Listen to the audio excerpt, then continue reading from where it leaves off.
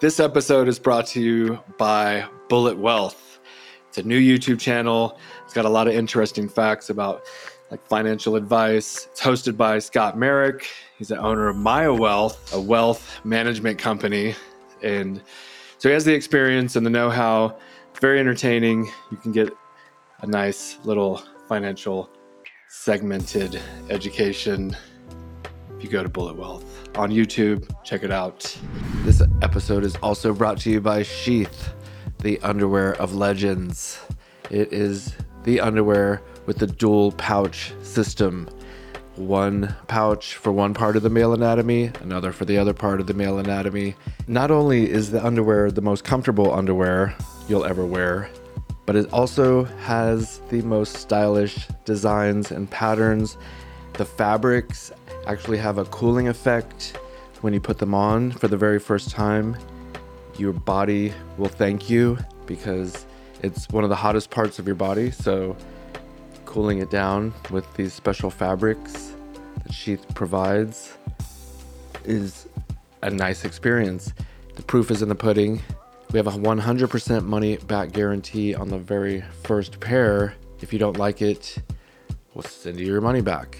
Go to sheathunderwear.com, use promo code RPG and save 20%. We appreciate your support. Back to the show. Welcome to the RPG Podcast. And we are live. Oh, God, Pat! Presented by Sheath. A Time Wheel production.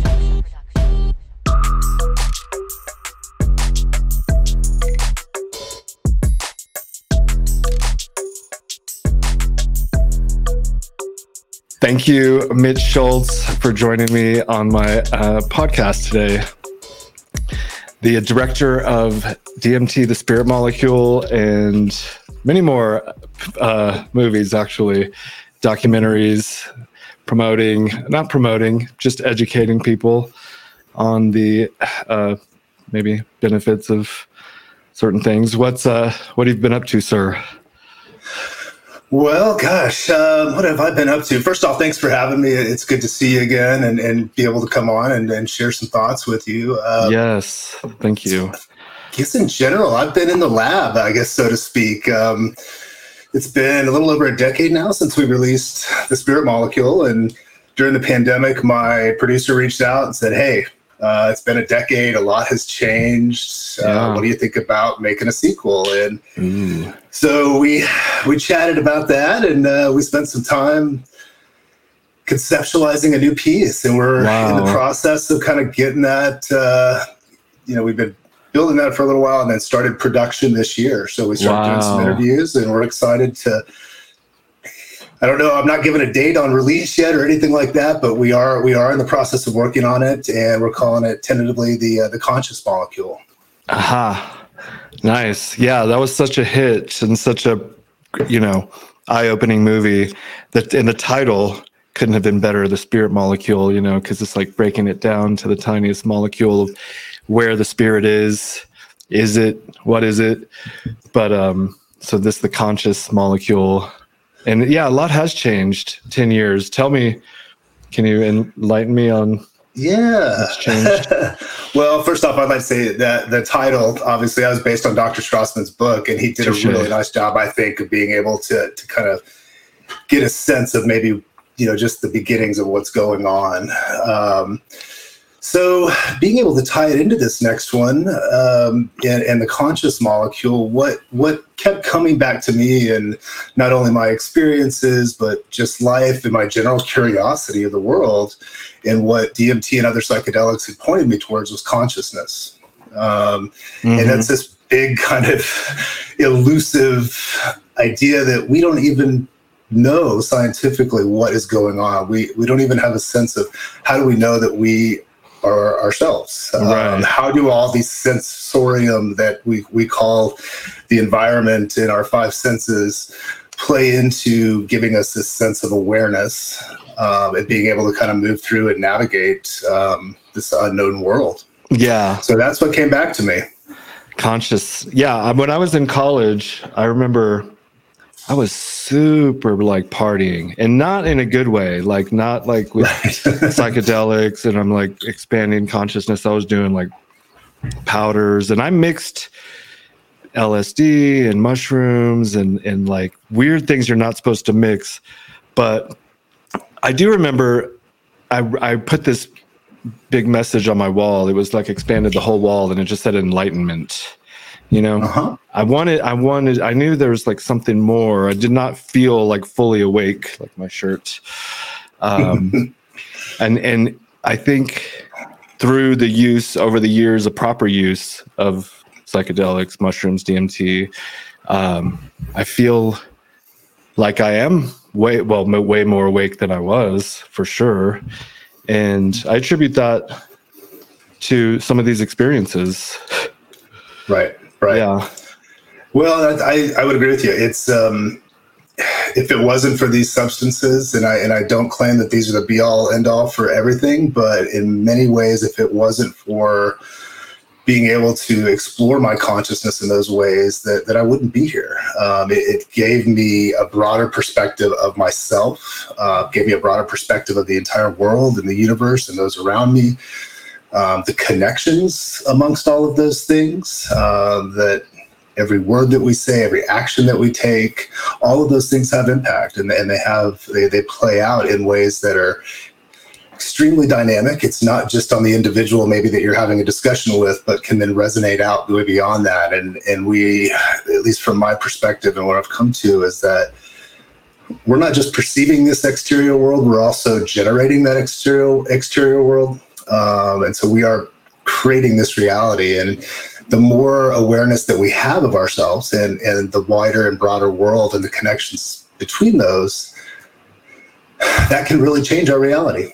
That's the bottom line. We don't need all these wars. We don't need these economic collapses. We have the technology to feed people and change the world that I know a lot of people out there want to see. So yeah, but except the billionaires or multi-trillionaires that are just like toying with us, and like I feel like it's an experiment. I heard that recently on a podcast, and that what was it? The movie with Eddie Murphy, and it's like Trading Places, where these two billionaires playing with these guys, Dan Aykroyd, lives, and I feel like something is not jiving with the story that we're getting from the mainstream media, you know. Well, so the way I like to look at that, for one, I think that humanity in general needs a new story. We need a story that we can all kind of rally behind, because the stories that have been propagated through history, through human history, they're outdated in many ways. They can't handle the complexity of where we are now, and the information exchange playing and technology development playing a huge role in how that stuff is disseminated. Those stories no longer, and I don't want to say they're not valid, but they don't have the same control / resonance that they used to. Yeah, totally. And a lot of times too, I know it is easy to kind of look out and see the billionaire class doing a lot of things, and it might be easy to point fingers and it's the politicians, and I get a lot of that, and I also don't like to give those entities as much power as I think a lot of the conspiracy theorists tend to give those. I don't think that there's as much forethought in what they're doing to actually say, I'm going to control the masses. I think that they're operating off of what they think is best. Now, I don't necessarily agree with a lot of that, but I do think that everybody in this world is coming to the table with what they've learned in life and what their environment has told them. So whatever their life conditions are, that's how they see the world. That's how they interact with the world. They see it either as, is it a struggle? Is it a fight? Somebody out to get me? Or do I need to change myself to go kind of fit in with a group? And so I tend not to put as much power on or to those like malicious intent. Right. You're giving them the benefit of the doubt that they're doing their best, and I like that. That's very optimistic. I can't like like completely disagree with that because I don't know. We're just like looking at what's happening and saying like, is this even real? Like, are we in a simulation? Is this a joke? Yeah. Yeah. And the simulation theory, it's a fun one to bring up because that tends to, and I think it's fallen into this, it's been a big question of a lot of people. It seems like a simulation. I think there's some validity to some of the scientific research that's going on out there about this idea of a simulation, but I also think that's really just a technological lens that we're using right now to understand our frame of reference on reality. Mm-hmm. Because if anybody out in the world tells you they know what the hell's going on, they're full of shit. I'll just tell you that right now. I don't care who it is. If it's president or leader or Fauci, Elon or anyone, right. Nobody knows what's going on. Yeah. And we're just scratching the surface of being able to kind of really understand, particularly on relativity to quantum mechanics, that this is a purely informational, just possibilities. And it's really about where we look and how we perceive that is bringing it into existence, is my take. I've been meditating a lot, and so like what I was gonna try to say there is like what we perceive from the outside, is one thing, but we're not necessarily looking in. Most of us, I think, because even me, up until like December of this past year, I just started meditating like every day, like this transcendental meditation a lot, and it's kind of weird because I don't really think that much. I just go like black, but I'm feeling myself, and I'm kind of just I feel like I'm charging up, is what right. I liken it to, because I'm getting these weird pulses, and I think that they're tied to the source of life somehow, cosmically or whatever, metaphysically, because I'm getting better and better where I can just, like, I don't have to do it for 20 minutes. I can do it for like 5 minutes here, 5 minutes there, and kind of charge up. And I'm much more pleasant because this shit it makes a difference, doesn't it? Yeah, because I'm all like wound up and like fuck all this shit coming at me from all these directions. Yeah. And I think you nailed it though too. And I think that's a big part of meditation is not thinking. Right. That is one of the most amazing things about humans, is this ability to think and think about thinking and think about thinking and thinking all the way down. At the same time, we are so highly structured to think that with all this information overload and getting pulled a million different directions from social media or the news or politics or economy, it's best to turn off that thinking mind. And whenever we can do that, we do kind of, I think, reconnect to source, and it does reinvigorate us. So good on you. I haven't been as good as meditator as I should have been or should be. So thanks for the inspiration. Yeah, it's not too late. I mean, we're similar age-ish. I think you're like a slight generation, half generation older, but 25, baby. Yeah, at heart. And so there's so many forms of meditation. Like you could be running, right? And then. But, I recommend transcendental meditation, like just to anyone out there. I know a guy, John Dewey, here in Woodland Park. He trained me. He was trained by the dude that was trained by the Maharishi Mahesh Yogi. And he's like, all I ever wanted to do was be. And he just likes to be. He's a interesting dude. I don't give him enough credit. I should actually thank him for the impact. Because you think you know how to meditate, but then they kind of give you... They really break it down. You got an app. Now you get an app. Sorry, I'm not promoting TM, but it is really cool. Great.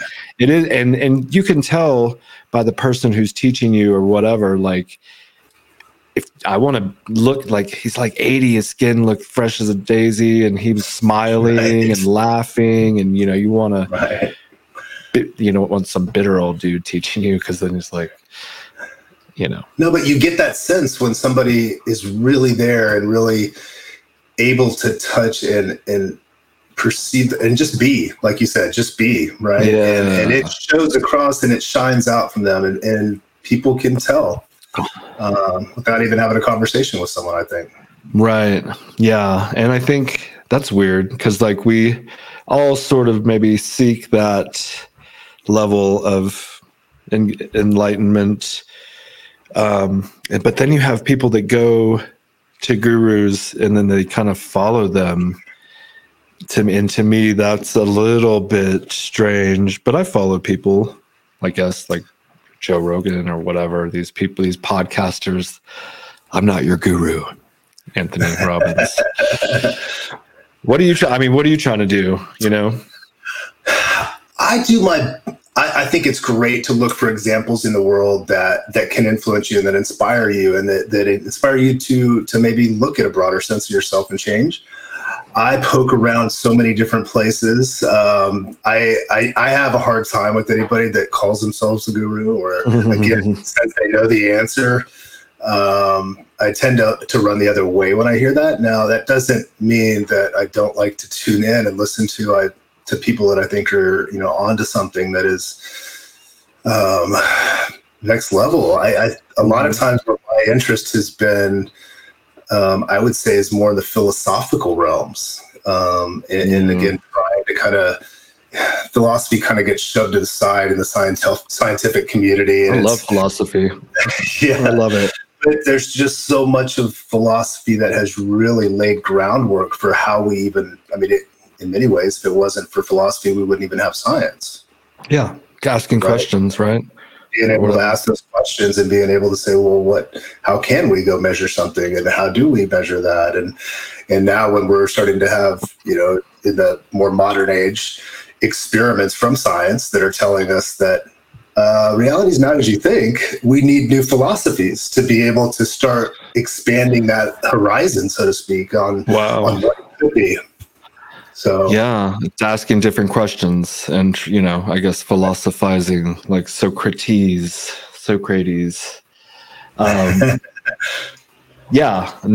That's fascinating. I love Joseph Campbell. I don't know if you're... Love Joseph Campbell. One of my best, and that gets back to, I'm a storyteller, so him being able to kind of lay out those connections amongst all humans just resonated with me and still does to this day. Marshall McLuhan is another person that really has laid some good groundwork, at least in my thoughts, I think, on how technological development impacts us and how I forgot I can re-listen to this. Marshall McLuhan, he was way ahead of his time, even kind of predicting the internet back in the 50s. Amazing person to sometimes hard to listen to. As far as his conceptual formulations are challenging, and it'd be times where I'm like, I need to go back and reread that whole chapter. But again, it's so deep and rich and can offer us. And his idea of technology is not just, our cell phones or computers, but he would even go as far to say language. Language is a human technology that we have been using. Fire, spears, and that technological development on how that information is exchanged was really kind of where he was looking. How quick is it going to go from a printed message where most people in the world can't read to ratcheting up to where you have a huge increase in literacy. Okay. And from that to printed newspapers every day, then to radio, television, and now the internet. And then just imagine what VR and augmented reality do to our perception of consciousness and the environment around us. We don't quite know yet. We're just at the beginnings of that, but that should be adding some extra layers of awareness, I think, to so I'm thinking of like what was the last thing you said? I'd say that's where I put a lot of my time, is I guess kind of more into the philosophical nature of things, where it's a little more things are a little more loose as opposed to locked down. Right. Would you plug in to like a matrix? Well, I guess the way I like to look at that, I think it's inevitable that technology is developing and that it is cross-pollinating with our physical biological system. I think that is going to be part of our future. I think there's a lot of things that we need to be cautious of course, and consider as we're developing this stuff. But I think we already live in a singularity. The way most people describe, let's just take technology, for instance, we look at it as outside of us. We look at it as artificial. We call it artificial intelligence. It's inanimate. At the same time, that has been dreamed up and conceptualized in the human mind. We are nature, using natural products to create new extensions and ways of sensing the world. And I think that we're not going towards a singularity where there's going to be this event where we just wake up and we're part of the machine. I think we already live in the singularity. The entire universe is a singularity. It's constantly referencing itself back and forth and learning about itself. And that's part of us doing what we do with technology. Yeah, I saw these kids playing recently for hours on end, and just like looking and like learning and like what's this, what's that, and like I don't know, that made me like it's like a little robot like learning its environment, right. And and then it's gonna live its life or whatever. But I don't the plug-in thing was about like energy. The Neuralink. Well, both. I mean, I was thinking Neuralink earlier. I said something about that, but just like a charger, some kind of battery. You could live forever, probably, because I don't know how else we would live forever. Maybe, and you might not want to live forever, But well, that was my question. Is like, quite honestly, do we want to? I think it's fascinating that we've been able to start extending our lives longer and longer. But the idea of immortality, I mean, to me, death is actually really more life. The idea and the concept of death, and I don't get into the heaven and hell realm, but I think that there is this continuance of the universe, this singularity. And if matter or energy doesn't cease to exist, then spirit, whatever you want to call it, soul, we fall back into the oneness, and I don't think we cease to exist. So this is good. We already live forever. It's just a matter of how we perceive it. This is a perfect segue because I've done DMT, and I took the 3 hits, but out of like a bong, and just like blasted off and saw the gestures. Like my thing, because I want you to tell me one of your wildest experiences, but also this kind of gave me a sense that life does exist outside of the body, because I saw myself leave the top of my head and I went through some like weird portal. I wish I could draw it or have it made, but it was like all these things, and like all these like cubes are opening, and I'm going through it, and then I pop in on this. It's like a glass house, and everything is glass and white or whatever, and these 2 jesters are just sipping tea, and it might have been more than 2, but one of them looks over at me and he goes, "Shh," and then from that, it was like telegraphed or whatever to me that we got this under control. You don't need to be here. We exist. It's here, but go back to your realm, and take care of that dimension. That's where you're supposed to be. And but it opened my eyes to like, I don't know, just that life could exist, or consciousness could exist outside of the body. Yes. And I've had a lot of those experiences. I think a couple interesting distinctions. We're talking about DMT and NDMT, which we did the first film on, and Dr. Strassman did his research on. That experience that people have described, that very common experience, mind you. Weird just very fascinating to me that's the case.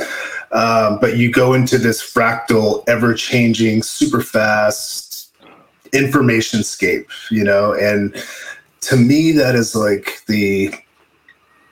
it's the pure information building blocks that are out there make up what we perceive as this three-dimensional body, and there's intelligence behind that, or consciousness or awareness, and even other entities, if you want to call them that are living at different iterations of the makeup of all of this.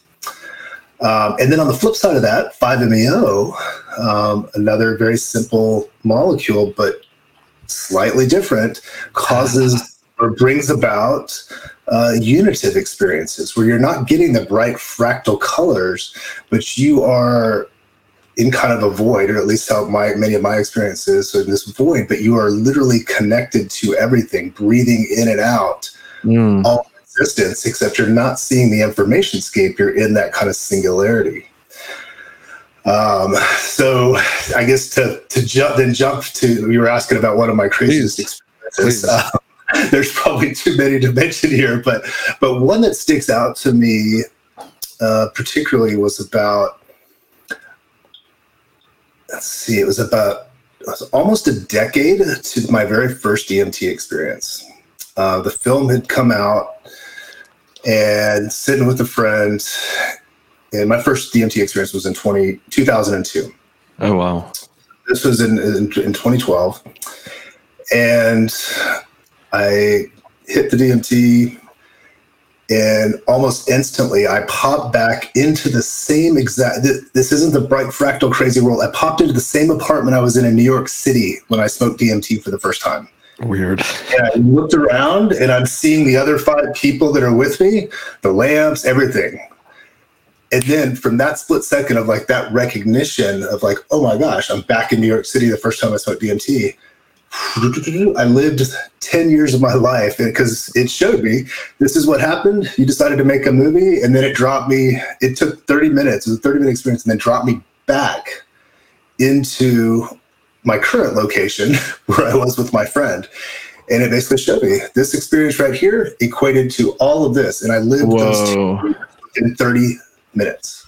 Nice. And that was one of the most mind-bending experiences. It wasn't just the crazy chaos of all the different information and things shifting around, but I had a very real sense that there was a connection from that experience that I could have a conscious awareness of, and then live the last 10 years of my life in complete flash frames, obviously extremely fast, but they weren't that kind of escape. Trippy. I mean, well, and I mean, I'm 2 people. I feel like maybe people's lives have been changed by psychedelics, like Steve Jobs and Aubrey Marcus. He talked about like, his experience and how it helped him, I think, somehow or another develop the Onnit company. And and with me, I guess I don't know, whether I did them very carelessly when I was young, and remember seeing like cool shit, but never. You want that growth now. You want I don't want to just see fucking wild colors and stuff. Right. Or the walls breathe. I want introspection, growth, enlightenment, as I was saying earlier. And that's a big part of that set and setting, right? That we get out of an experience, what kind of care and thought we put into it ahead of time, and what sort of situation that we put ourselves in. And I was the same way early on. It was reckless. I was partying. I wasn't really thinking much about it.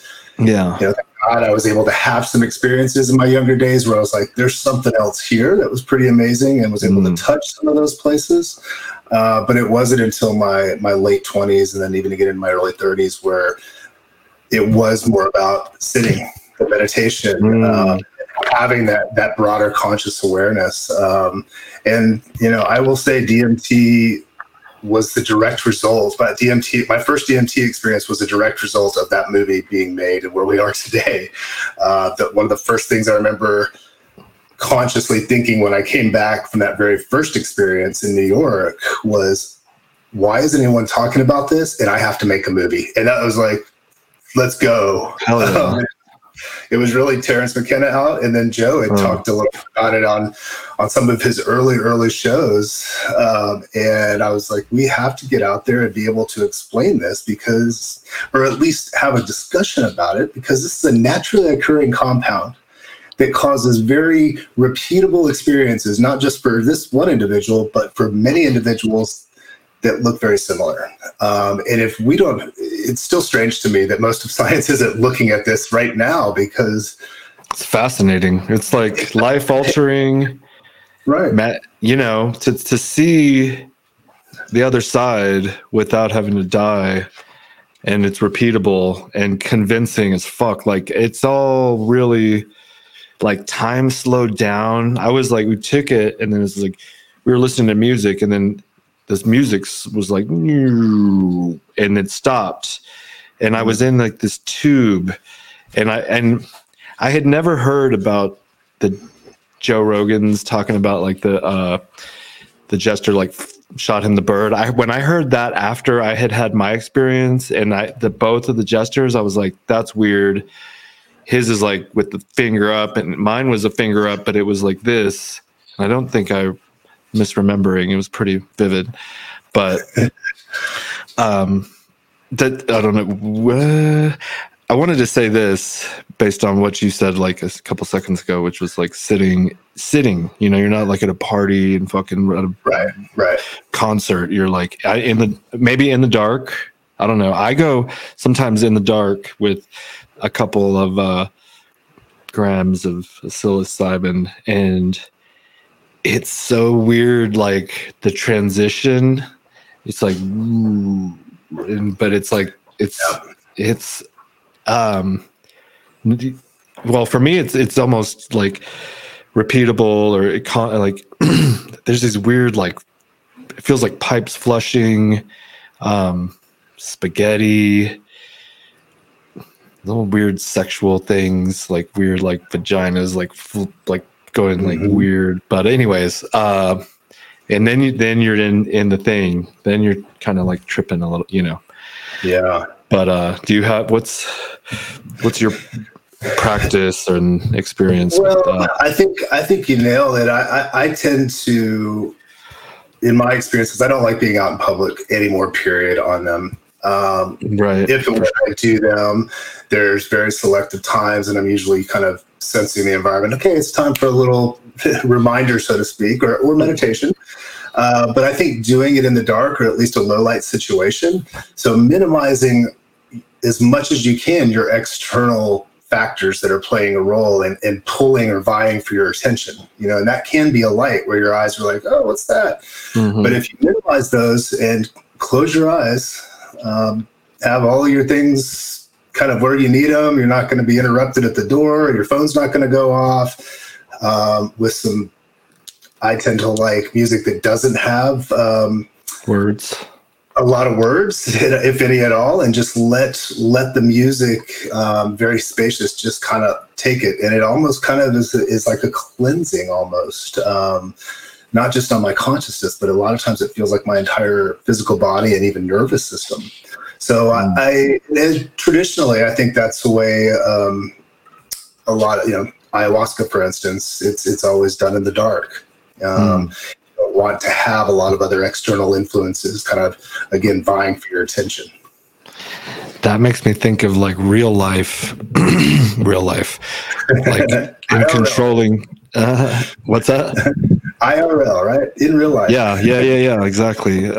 Bobby, IRL. And, you know, controlling your environment, that we don't really think about that when we're in real life. You know, you're allowing chaos into your environment with the news or with these toxic people, or, you know, name whatever thing it might be in your environment that's not harmoniously kind of flowing with you. I just thought of that. You know, we're having a conversation. I don't really think too much. No, but you're right. We don't take that thought process into our daily lives, right? We might do that for a meditation or a psychedelic experience, but imagine all the influences, and we get pulled, not just pulled in a direction, but our emotions are getting triggered on a regular basis, whether it's news article that pops up and you're like, oh, goddamn that politician, or, fuck that guy, or whatever it might be. Those small little things actually affect every aspect of our daily lives. They impact, if you might have a bad conversation with somebody at work and then you go home and then your partner takes that on, and then the kids feel it. And then, it's this ripple effect. And if we can take a little bit more time and effort to think about what we have around us at all times, our environment, and it's not about controlling that environment. It's about being able to kind of set up a resonance that works well for us to be the most thoughtful, caring, empathetic, efficient, even if you want to look at it that way. I think it would benefit all of us for that. Yeah, they say, like, you got to fill your cup and take care of yourself so that you can take care of others, and, give yourself a reprieve. I've been doing it more lately with the meditation, and thankfully my wife has been really just like supportive, or, and she'll just, because it's like 10 minutes, 5-10 minutes, maybe 20 minutes if I'm like whatever. And we've been having a lot of visitors, and it's just like a lot of stimuli and visiting, and it's just like talking, and I need to go and charge up, and that's kind of like a way I'm kind of like controlling my environment. And people say that you should do that, but how do you do that? Well, that's how I do that. How do you do that? Yeah. Well, I've been learning slowly. It's not an easy thing. I think one of the most recognizable things that I have noticed, I consume a lot of news, scientific research, just articles. So I've got my feed, and I'm on social media, but I don't use social media like people do. So I have my news feed. So I will notice that just scrolling through and even reading headlines, all of a sudden, little things like that. And then it affects my day. It affects how I'm talking to somebody else, how happy I might feel that day. And so that's a pretty obvious one. So there are times where I'm just like, all right, put the phone down, stop reading the news, or just step from that. Yeah, I'll get up, and every now and then I'll come up, like in the morning, I'll have like a fresh idea. Oh, I got this tweet. Let me tweet it out. But then I see another tweet from someone else, and that will pique my interest, but it's not, I don't get mad until I see someone else's comment, and I'm like, you fucking rich. You're an idiot. I'm like, are you serious? Yeah, and trying to find the compassion for those folks too. That's the hard part, right? It's because again, I do think that we're all, even if somebody is trolling, and just being an asshole to be an asshole, the reason they're doing that is because that's all they know. That's all they know how to do. That's what that's what the world has taught them.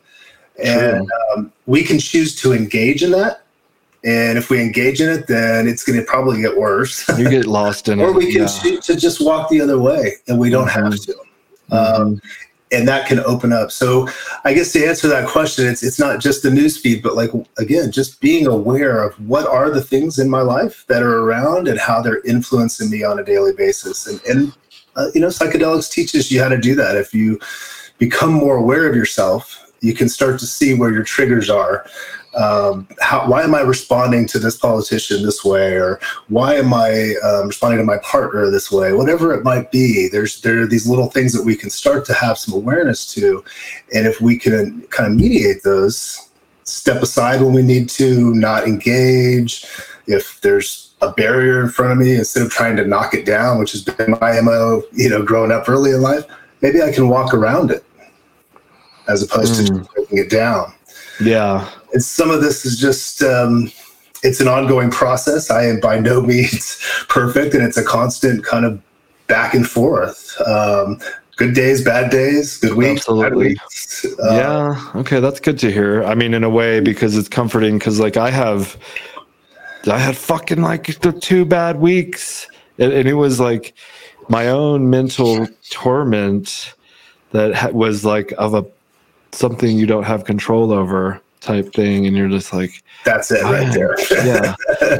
Whatever we don't have that control over, and the only thing we really have control over is our reaction to a situation. Yes. Yeah, because I was triggered, as the kids say, but it like would not go away for like 2 weeks, and finally I came to some weird, I think I chilled on the weed a little bit, because I was like, that can sometimes over amplify paranoia. Absolutely. It absolutely can. Yeah. Yep. So, and when you start to feel that paranoia, yeah. Excuse me, I always recommend people step away, because that can develop later, even for long-term users of cannabis. If you start to have those, it's probably good to step away for a little while. Good. It really is. Yeah. See, So, listen to Mitch, good job, people. I need to. I have been, but I also, when I say step away, I mean I'm just not smoking like constantly. I'm just like right, little, just for whatever, like microdosing almost, if you will, of weed. Yeah. Which sitting down and smoking a whole blunt, just hit 1 or 2 off the vape. yeah. Like, and I did that with. I used to take Adderall, which a lot of the people take it, and it's quite effective, but I think you can become addicted to it, because it's really stimulates you, and you feel good, and you get like, tell me what. Yeah. It just charges your entire nervous system, right? So it's heightened at all times, and it can be very effective. And I started with ADHD myself, and so I know it can be effective. At the same time, it can be detrimental if you're not careful. Yeah. It's really about any of these medicines, nicotine, I don't know, keep nicotine out of there, cannabis, psychedelics, Adderall. It's how they're used, whether it becomes a medicine, whether it becomes a poison. Yeah. Right. And I would think I was poisoning myself because I was doing it like every day for 3 years, I think, in like just, the full dose or whatever. And my body started showing signs of like breaking down and shit. And I'm just absolutely. like, I had to, because you're redlining your adrenal glands and whatever is happening. It's not okay to do long term. It's not sustainable, I don't think. Right. And so I had to like sort of break free, and I started titrating down type thing. Yep. And my brother Matt, who you're familiar with, he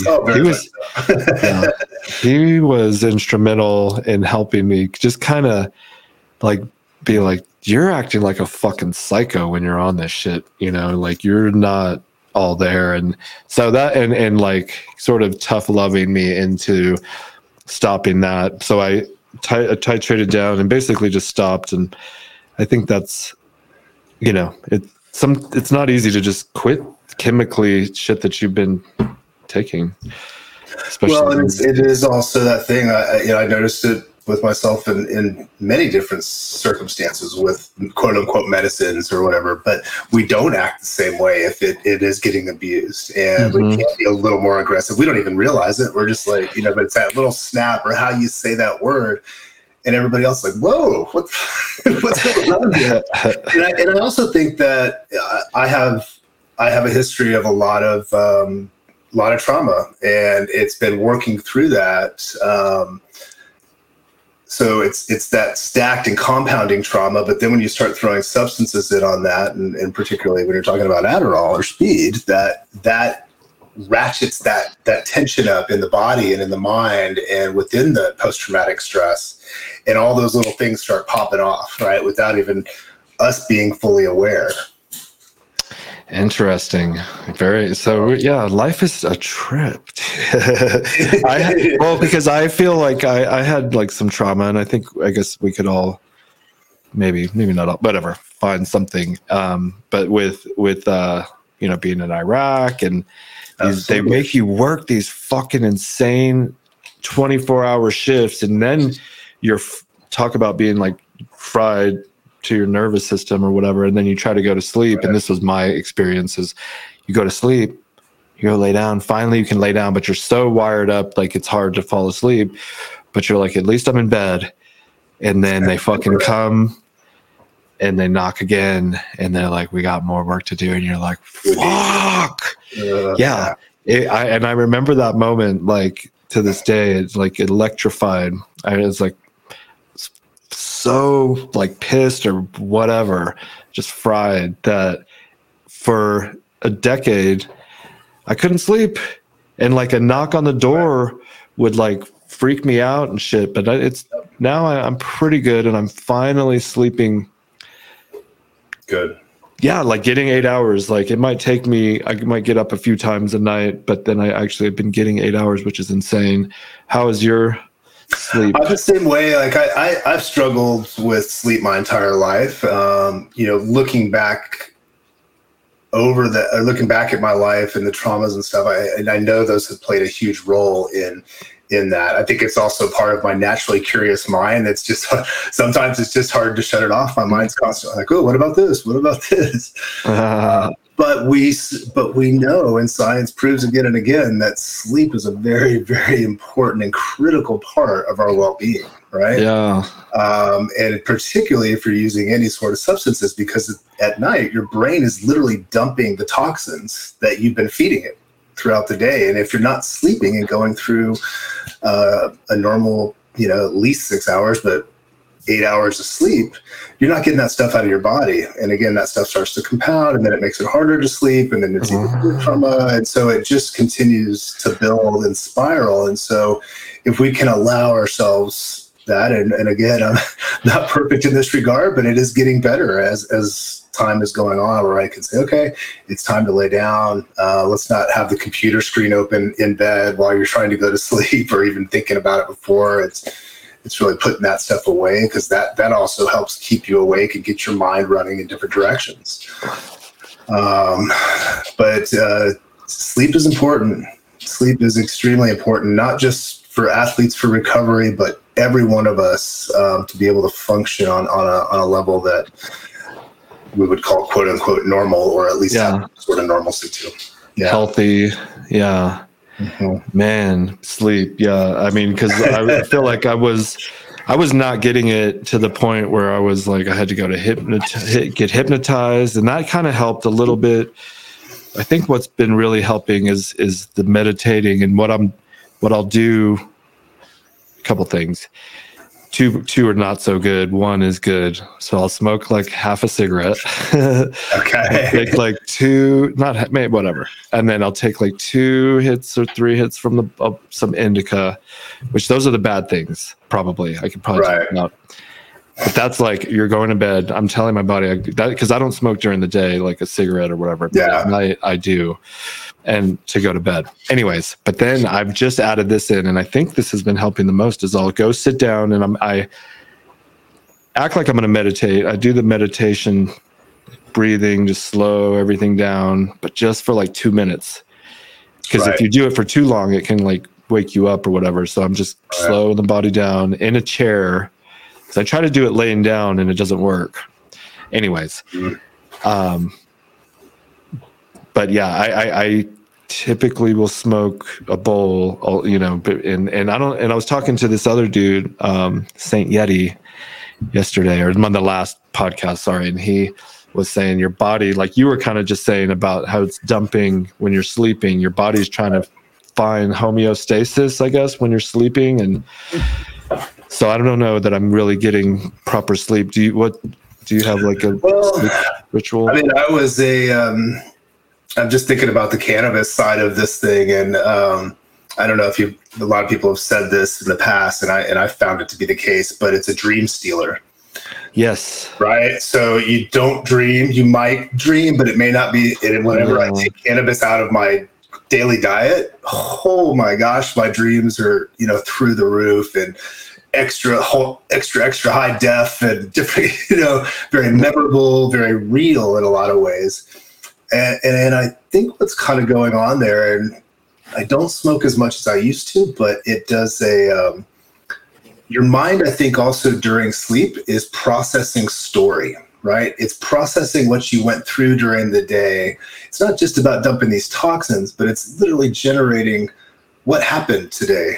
Where does this need to fit? How does this memory fit with this memory?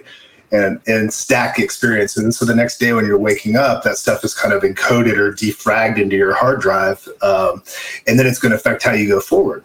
So yes, I found when I'm smoking a lot of cannabis and I'm not dreaming, I don't feel like I'm getting the same sort of story cohesion, so to speak, on what needs to be kind of fitting into place.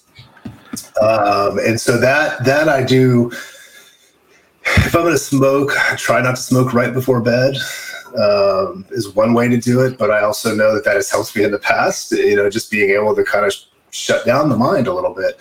But I do find more benefit out of being able to dream a little more regularly than not have it at all. I'd wake up and I was a cannabis smoker from the time I woke up until I was going to bed at night, and that's now every once in a while I might not smoke for a week, and then so it's still there, but it's not that kind of like 5, 6, 7, 8 times a day kind of approach. Exactly. Yeah, I'm trying to get to just a reasonable level, and it's definitely better. Like the old days of smoking blunts and stuff like that was just stupid, probably, but whatever.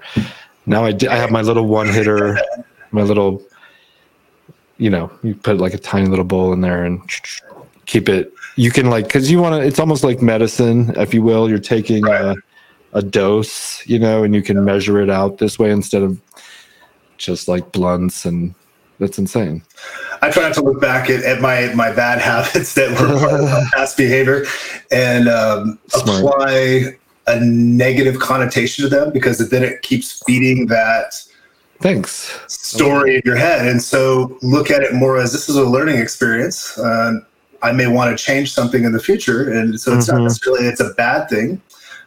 May not have been the most healthy, but that's about getting a broader perspective of yourself and being able to learn from that. And another kind of just quick note on that, I had a crazy trauma when I was 19. Actually, I just moved to Colorado, freshman in college, and within the first month of classes, I got jumped by 5 guys. Oh no! I'm a pretty big guy. These guys were my size and bigger, so I got my ass kicked, handed to me.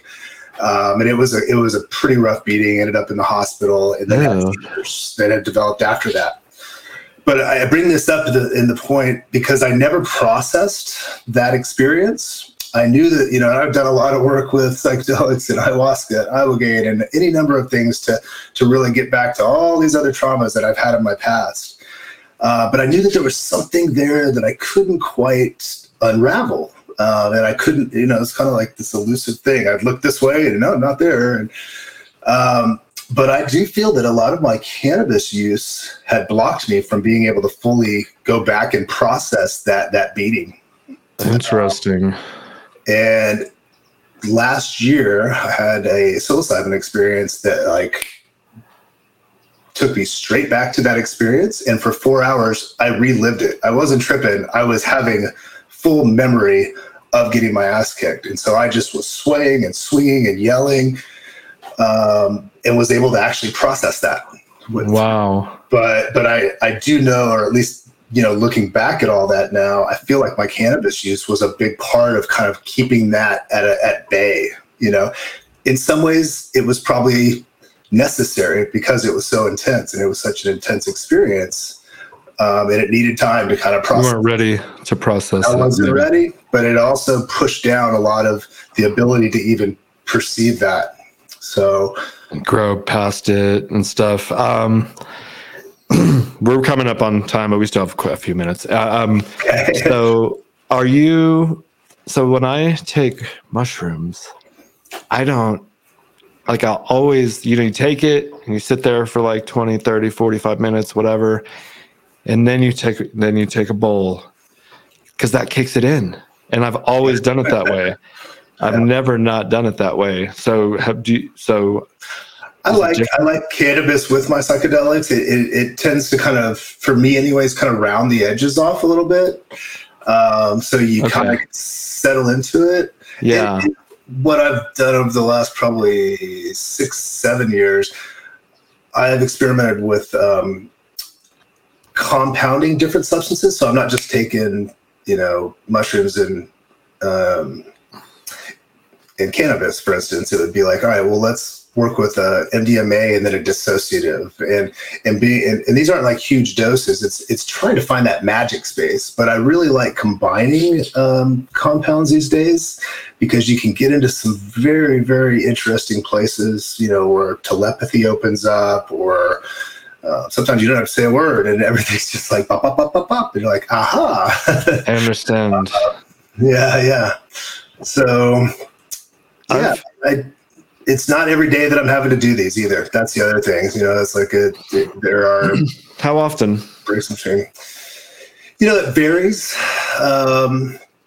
Ideally. I was just thinking about this the other day a lot. Actually, when I was in the process of making the first Spirit Molecule film from about 2007 until about 2011, once a month I was having, I'd lock down on a weekend and I would just do a meditation with psychedelics. And I found that I was in my best mental health.